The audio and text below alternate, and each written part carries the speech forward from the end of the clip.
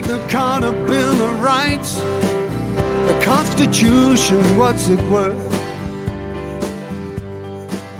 You know they're gonna grind us down until it really hurts. Is this a sovereign nation or just a police state? You better look out, people, before it gets too late. All right, you know by now what that song means. The sound of that song means it's time to stand and deliver. Welcome to Citizens for Free Speech podcast. And Patrick Wood, as we introduce ourselves here, I think the most important thing we have to point out right now is there's a little tiny graphic in the upper right hand or left hand corner of our screens right now that announced to us what we want to announce right now, that this is episode number 52. Officially 1 year of standing and delivering in the books. And I think that deserves a little golf clap for the hosts who have made this thing happen over the last calendar year. Very, very excited to be with you. I'm Bob France, National Communications Director of CFFS, and this guy's the boss, Patrick. I'm Patrick Wood, the director and founder of Citizens for Free Speech. We have a serious topic, but we're having more fun than we probably deserve to have. And this has been a joy to do Stand and Deliver, not just because of the name, not just because of the music, that's all cool, but because we have a message that is the timeless message for America right now, to save and restore what we have left of free speech and to put it back where it belongs in our Constitution and our civic affairs and so on. And if we don't do this, we know we're in big trouble. I want to say, just as we start out this, Bob, this is this number 52. We're at 52. That's amazing. I can't believe a year has gone by. But people around the world, especially the global elite, especially those people at Davos and the World Economic Forum and others, they're calling for massive censorship to come to the United States. These people won't give it up. They're calling for illegal hate speech laws that would be, potentially put people in jail for saying stuff like what we say sometimes on here. That's not hate speech. They are hate speech, but nevertheless, there's this global drum roll for it, quote unquote, illegal hate speech in America, so that they can knock anybody down that they don't like. If it's hating them, you're going to jail, buddy. Bob, what is this all about? Well, Pat, it's the reason we have done this for 52 weeks. It's the reason we'll do another 52 and another 52 after that. And I think the battle will be never ending, because there are global forces outside of the United States that don't like the fact that the United States is, well, we like to say we have American exceptionalism, that countries in Europe, particularly those in the EU and in Asia and in other parts of the world, when they come together for the United Nations and they plan their globalist directives and their agenda, they know that the United States is going to be the last one to get on board. They're going to be the only holdouts. And the reason why is we have this little thing called the First Amendment. We have our Constitution. It provides us with things that they don't have in other places. There are other countries in Europe right now that, and this is the case in communist countries and in socialist countries, including in the Far East and China, but even nations that we might consider our allies, there are places where if you say the wrong thing in front of the wrong person, you can be jailed or you can be fined. And they call it hate speech, and they say that hate speech is criminal. And what you're talking about is the European Commission Vice President, Vera Jourova, who said at Davos in Switzerland last week at the WEF, the World Economic Forum, illegal hate speech, which you will have soon also in the U.S. I think that we have a strong reason why we have this in the criminal law. Now, that doesn't sound like it's predictive. It sounds like it's an order. You will have this soon because we have good, just cause to have this in our law. And so what they will say, Patrick, is that anybody who says something that is offensive to somebody else, and we're not talking about typically offensive language like using the N-word or using any kind of racial or ethnic or gender or whatever slur that you want to talk about. What they will consider hate speech is anything that gets in the way of their agenda. And that's talking about speech that doesn't comport with their views on, let's say, COVID-19 or another national, international health emergency or pandemic, or on the climate change agenda, or on matters of war and who and what we should support. If we get in the way and say things that provide, particularly what's the word I'm looking for? Opposition to what they are trying to put out, they will declare it hate speech and punish you for it. Now, that happens in other countries right now, and they're basically telling the U.S., you're going to have to do that too, because you get an awful lot of noisemakers over there that we need to shut up in order to advance our agenda. And so the call has been made and the gauntlet has been thrown down. You will have in your country illegal hate speech laws. You will silence these people, stop them from spreading misinformation. And the last thing I'll say about it, Patrick, before you take over is, hate speech is not the issue of the speaker. Hate speech is 100% the responsibility of the listener, the receiver of a message. It's up to you to decide whether you're offended. It's up to you to decide whether or not you have a problem with that and to extricate yourself from the situation if you wish. It is not up to a speaker to decide, I wonder how this person will take that. Should I say it or should I not? That's not a free country. That's not a First Amendment. The First Amendment says I can say what I want, and you decide as the receiver of the message whether it bothers you or not, and whether you want to respond to it, ignore it, walk away from it. But it is the responsibility of the receiver of a message to decide how hateful or how misinformative it is and what they want to do about it, not the speaker. Right. That's certainly true in America with between Americans and between organizations in America. That is absolutely true. In the case of the World Economic Forum, they're so desperate to further their global agenda that they think, and of course they can do this in the European Union, they think that they can just dictate who says what and how you think and what you think. Somehow they've got this in their head over there because they have no opposition. These EU people, the Parliament EU, they're unelected and they're unaccountable. They can just basically do whatever they want. Mm-hmm. If they don't like you criticizing their narrative, they simply call it hate speech. And they're bringing it to America, or trying to bring it. They're trying to bluster us into accepting these laws in America and trying to get our own, legislators to back this kind of legislation, which is coming. It's already come in some states. It's going to come nationally eventually, because there's too many people that will just, oh yeah, hey, I'll listen to you guys. Yeah, give me the script and I'll put it in a bill and we'll try and put it out there on the floor. Mm-hmm. Well, we need to be ever vigilant for the stuff coming in here. But I have to say, who are they to meddle with our country?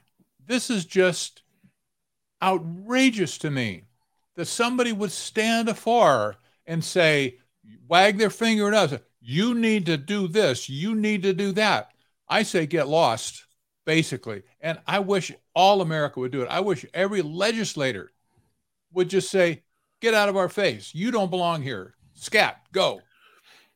Well, it's not the legislators we have to worry about, is it? It's the executives. It's the diplomats that are appointed to the United Nations and to other countries that are partnering and planning with these globalists, And that's the real issue. We can tell our representatives in the legislature, hey, protect us from this. But the planning is going on here at the executive level, and that's the reality of it. We even sent our Department of Justice, the FBI director, Christopher Wray, was part of the American contingency, the diplomats at Davos. So. There's not much our legislators can do about it when our executives are essentially saying, yeah, we agree. We want to be a part of this global. And you cover this all the time, Pat. You cover this like nobody else does. You do it on technocracy.news. You do it on your new television program as well.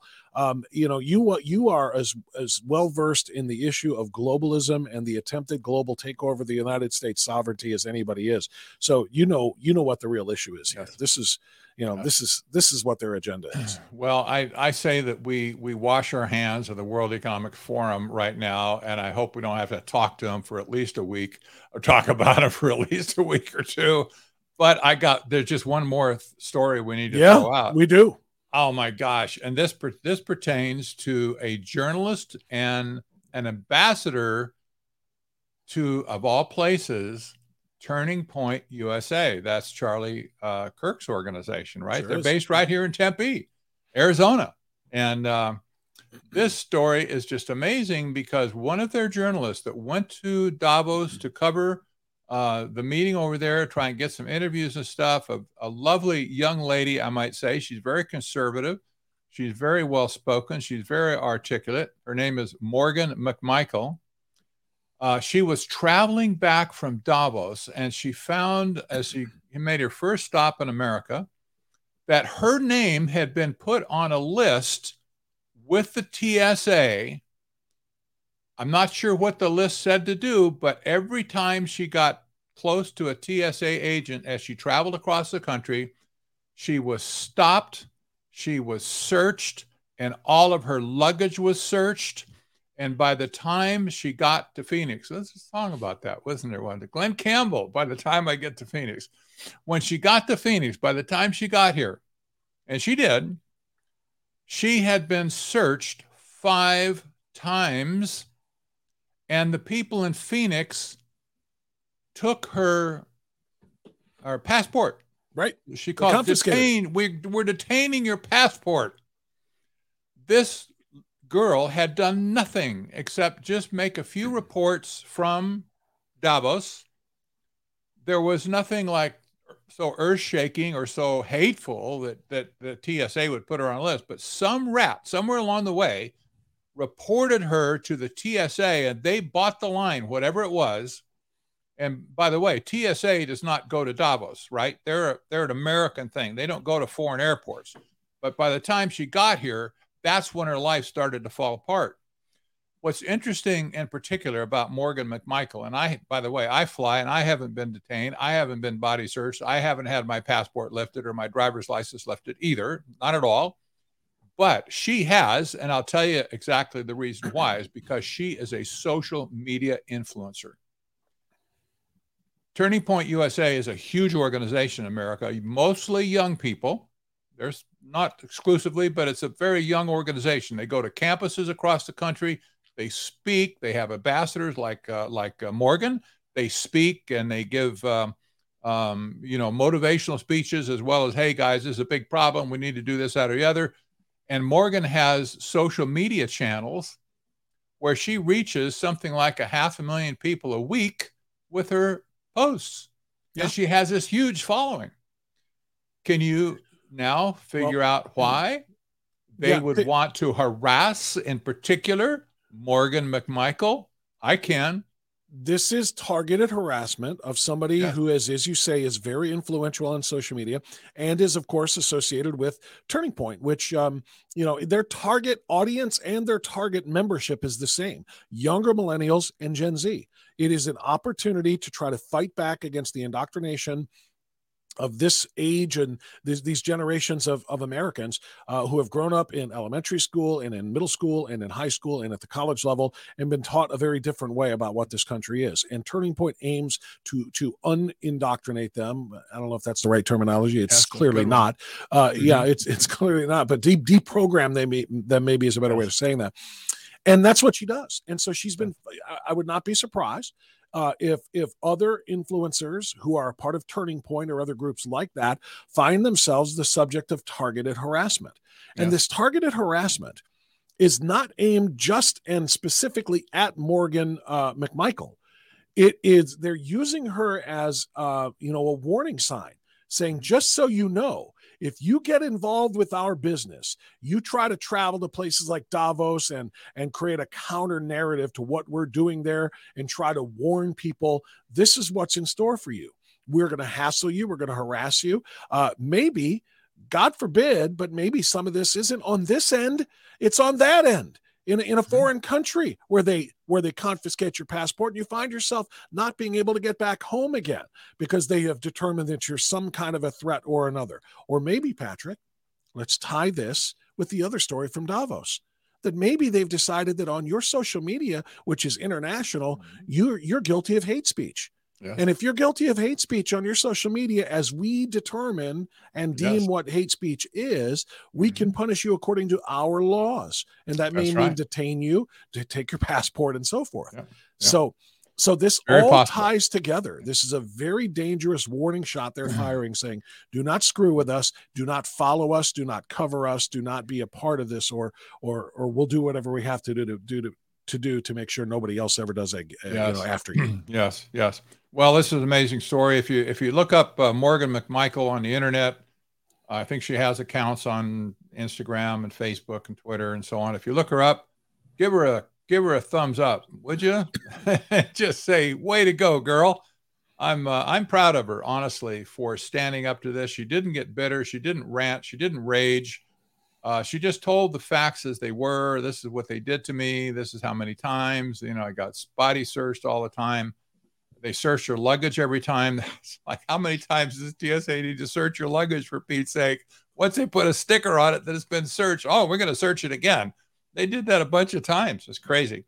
Well, anyway, I'm washing my hands with a WEF right now. I need a break from these people, Bob. It just drives. It's just too much. I need to come back at it maybe in a week, 10 days, 2 weeks, whatever. Take a vacation from it, and then we'll hit something else. But can I take the opportunity right now, since we're in break time here? I want to encourage anybody listening to this right now to come and join us. If you're not a member of Citizens for Free Speech yet, you should be. We need everybody. We need every American, honestly, every American. How many of 350 million, 75 million of us? We need every American to stand up for free speech and stop this nonsense. That's the only way it's going to stop, is if enough of us stand up and exercise our own rights to free speech. They can't do what they did to Morgan McMichaels to all of us at the same time. They simply can't do it. We'd break the system, you see.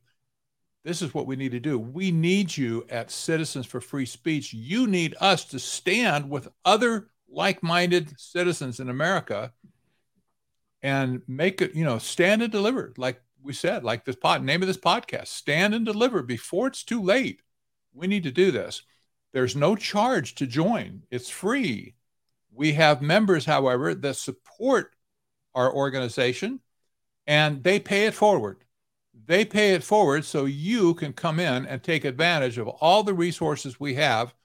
And if you benefit, if you like what we're doing, if you benefit from our resources, our training, our handouts, etc., then you have an opportunity to pay it forward as well and make it possible for even more people to come in and take advantage of everything we have.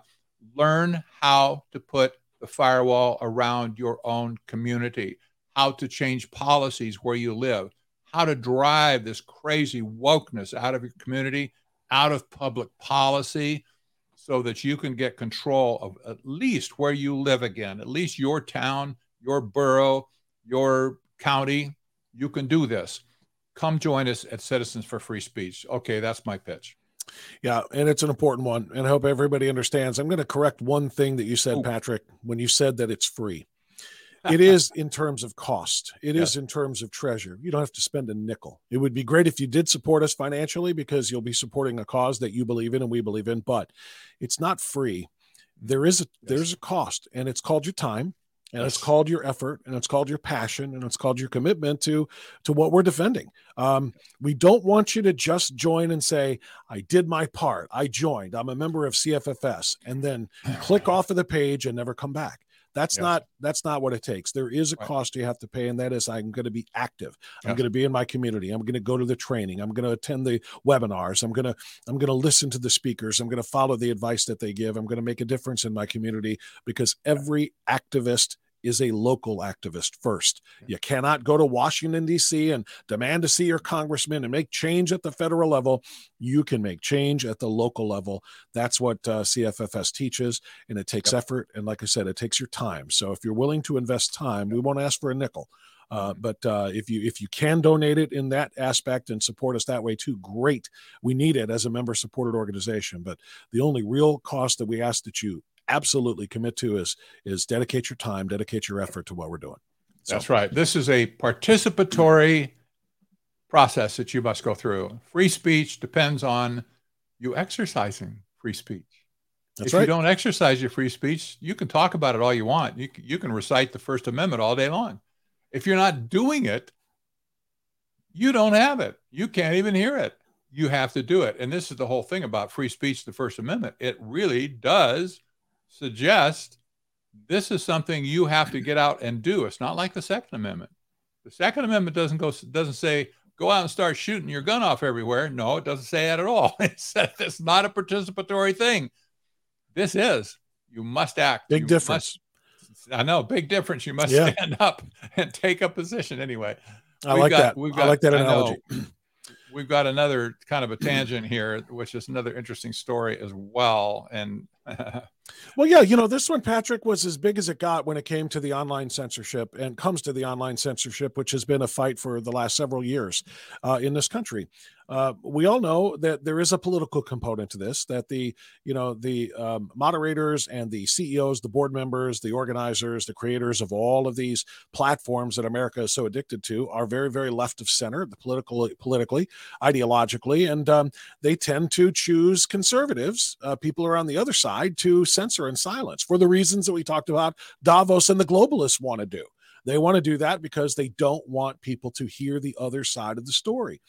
Well, it didn't get any bigger than when Facebook and Twitter both, on their own accord, decided a couple of years ago, while President Donald Trump was still the president of the United States, to ban him from their accounts. Now, Twitter is a unique situation because Twitter has changed hands. The individuals who banned Donald Trump no longer run Twitter. So the new guy, Elon Musk, unbanned Donald Trump and a whole bunch of other people. And in my view, if I'm Donald Trump, I look at that and I say, okay, you know, it's a new group. I may want a fresh start. I may accept the fresh start. They didn't ban me. Let's go to work here, and I'm going to communicate with people just like everybody else. But the news story we have for you today is on the other side. It's the Zuckerberg side. It is the Meta side. Meta, of course, is the new parent company name for Facebook and Instagram combined. They did the same thing to Donald Trump. They still run the place. And now the 2-year ban that they imposed is up. And so they had to make a call. And they said, the question was, do we unban Donald Trump or reinstate it or make it indefinite or whatever? And if you've watched this week or the last couple of days, any left-wing social media accounts, you'll know what answer they made or what decision they made. They brought him back, or at least they are in the process of greenlighting him, saying we will indeed be reinstating Donald Trump's account with guardrails to protect against reoffense or reoffending. Now, that's not enough for the leftists. They want him completely banned and silenced. Nobody should be ever to be allowed to hear from this former president again. But Zuckerberg and the team at Meta has said, we're going to let him back with quote unquote guardrails. So, Patrick, I'm interested in your view on this. Mine is, if I was Donald Trump, I would look at them and tell them to go jump in the Bay. They're out at Silicon Valley. Go jump in San Francisco Bay and don't come up again. There's no way I am coming back onto your platform after you took away my free speech rights and are now telling me you're going to treat me like a child. It kind of reminds me of when a parent tells a child you're grounded for 2 weeks and you don't get ungrounded until you agree to the following guidelines. Well, they've grounded him for 2 years and are saying, okay, you can come back on if you agree to our guardrails, if you will. It's still a violation of the First Amendment. It's telling him you can't say things that we don't like or else we'll ban you all over again. So they think they're actually doing the right thing here. And what they're doing, Patrick, is extending their belief that people don't have including former presidents, don't have the right to say what they want. Right. Guardrails are what you have on a hospital bed, right? When they pull those things up and sometimes they handcuff you to them or strap you in your bed so you can't wiggle out. And you think about Trump, he's not the youngest guy on the block. And you think about guardrails and say, okay, what really is going on here? It's very strange. I'll tell you what, I think that Mark Zuckerberg sees the tidal wave because of Musk, primarily because of what happened at Twitter. I think he sees, or they probably just because he's still kind of dictator of the company. He sees a tsunami coming, and he simply just cannot stubbornly continue to ban Trump. He has to do something to get him on, but maybe not all the way. And that's probably what this other guardrail nonsense is all about. I'm not so sure as I read this that they're worried about what he says in particular, but rather what his followers will say, like QAnon followers and so on. They don't like that. They don't like that kind of talk, I guess. And so probably most people that would get the violations would not be Trump himself, be the people that follow Trump. I expect that Meta has lost a lot of followers since January 6th when Trump got banned. I think that's probably spanked Zuckerberg. And remember, he's had a bad year too, because Meta has not worked out the way he thought. He's lost billions of dollars in wealth over this period of time because Facebook stock went down. People are calling for his resignation. Didn't he lose in the neighborhood of $100 billion? Yes. I think the number was like his net worth, like at the start of 2022, was around $144 billion. Yes. It's now $44 billion. That's an astounding thing when you think about it. It really is. And so my guess is he's had a little bit of an attitude change in the last, say, 9 months, maybe to 12 months. He's had a hard year. He's lost a lot of people. Meta isn't working out the way he had hoped it would. And he's facing this tsunami from the other side of the continent, well, whatever, other side of the valley, I guess, that Twitter is now grabbing some of Facebook accounts because people can say more freely what they want to say on Twitter than they can on Facebook. So yeah, Twitter and Facebook used to kind of be in competition for being the most censorious, if you will, of platforms. They were all doing the same thing, but now that one has essentially opened it up for free speech more, how could the other side not gravitate more over, back to the old platform that did censor but doesn't any longer? There's an old statement, and it's not an old statement. It's a very true statement. Go woke, go broke. Yeah, we've seen this happen more than once in the last 2 years. And, Zuckerberg needs to come off his high horse and realize he's in business to make a profit. He's not in business to socially modify the whole world. That's but what he is also in business to do, though, Patrick, and you and I have talked about this many times in the last 52, now 50, this is our 52nd episode. He has an obligation as essentially the keeper of, the town square, if you will, the press, Facebook, Twitter. These are news outlets. I mean, the fact that every news outlet from a small town newspaper to NBC News has accounts and they use it to spread information. It makes, them literally avenues of the press. They're part of that establishment. And so censoring the viewpoints of people on these platforms is like censoring the press. So he's got an obligation to make sure all viewpoints are heard, not just the ones that align with his or his team or his moderators and so on and so forth, who write the algorithms that flag certain things for being banned and censored. And that's what's, he's there to make money, yes, but he's also there to provide a service. Elon Musk seems to get that. Elon Musk seems to understand that something that Mark Zuckerberg needs to learn. That's right. And I'll tell you, if I was an investor, I wouldn't put my money on Facebook at all. I would write him every day. I'd send him an email, tell him why I'm not investing in your company, because you're not paying attention to the profits. You're not paying attention to your customers. And you're not the kind of company that is going to give me a return on my investment. And you know what? That's exactly what's happened in the last 2 years.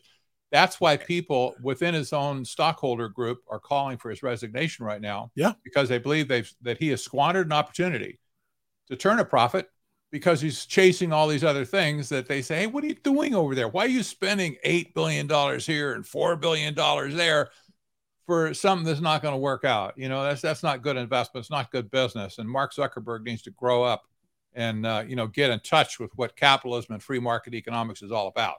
Maybe he will. 100%. Maybe letting Trump back on is the first step for him to say, well, which is exactly why Trump can't do it. Trump needs to teach him this financial. First of all, from a pride standpoint, from a freedom standpoint, again, saying, what do you mean you're going to let me on, but you're going to monitor what I say or my followers say more closely than other people? That's not free speech. That is monitored speech. That is, again, potentially suppressed speech. So Donald Trump needs to turn away from it for that reason, but also for the economic reason. If he lost all of that money based on decisions like this, why should Donald Trump, who now has his own successful, not to the scale and size of Facebook, but his own successful social media platform called Truth Social, which I'm on, and you can find me there at Always Right WHK. He's got his own. Why should he bail out Mark Zuckerberg? Why should Trump bring attention and millions of other followers back to Facebook to follow him when it's only going to benefit the guy that has done this to him in the first place? So I hope Donald Trump really, thinks long and hard and says, no, I'm not going anywhere near Facebook, no matter what their re-invitation looks like. Exactly. So, and if Mark Zuckerberg ever happens to give up the guardrails, well, then Trump can reassess it again and say, well, if there's no conditions to come back on, maybe we'll talk about it. But otherwise, you're absolutely right. He's just say, take a hike. Don't want you, don't need you. You need me, but I ain't going to play ball with you. Yep, exactly right. Yep. Well, Patrick, we're here. We're at the end of episode 52, an official 1 year complete of fighting for the First Amendment rights of all Americans, being First Amendment defenders. And that's exactly what we are at CFFS, and every member we call the very same thing. So as you said so eloquently, Patrick, in the middle of our conversation, it's time for everyone watching and listening right now to step up and become a member. You can do it at the webpage, as Patrick said, or to make it simplified. I like to show you this every broadcast or every podcast. Text the letters CFFS to the short code 313131. You'll instantly get a bounce back link to join and become a member of CFFS and become a defender of the First Amendment. It's under attack, not just within our borders and the oceans. It is under attack from all around the world, as we proved with the Davos statement. So this is a long fight that's in front of us. Please, we need more soldiers to fight that fight. Join us. Get here, send that message right there, and join us in that fight as we begin year number 2, Patrick, of Stand and Deliver next week. Yes, year number 2. It is amazing. Thanks for watching, everyone. We'll see you next week.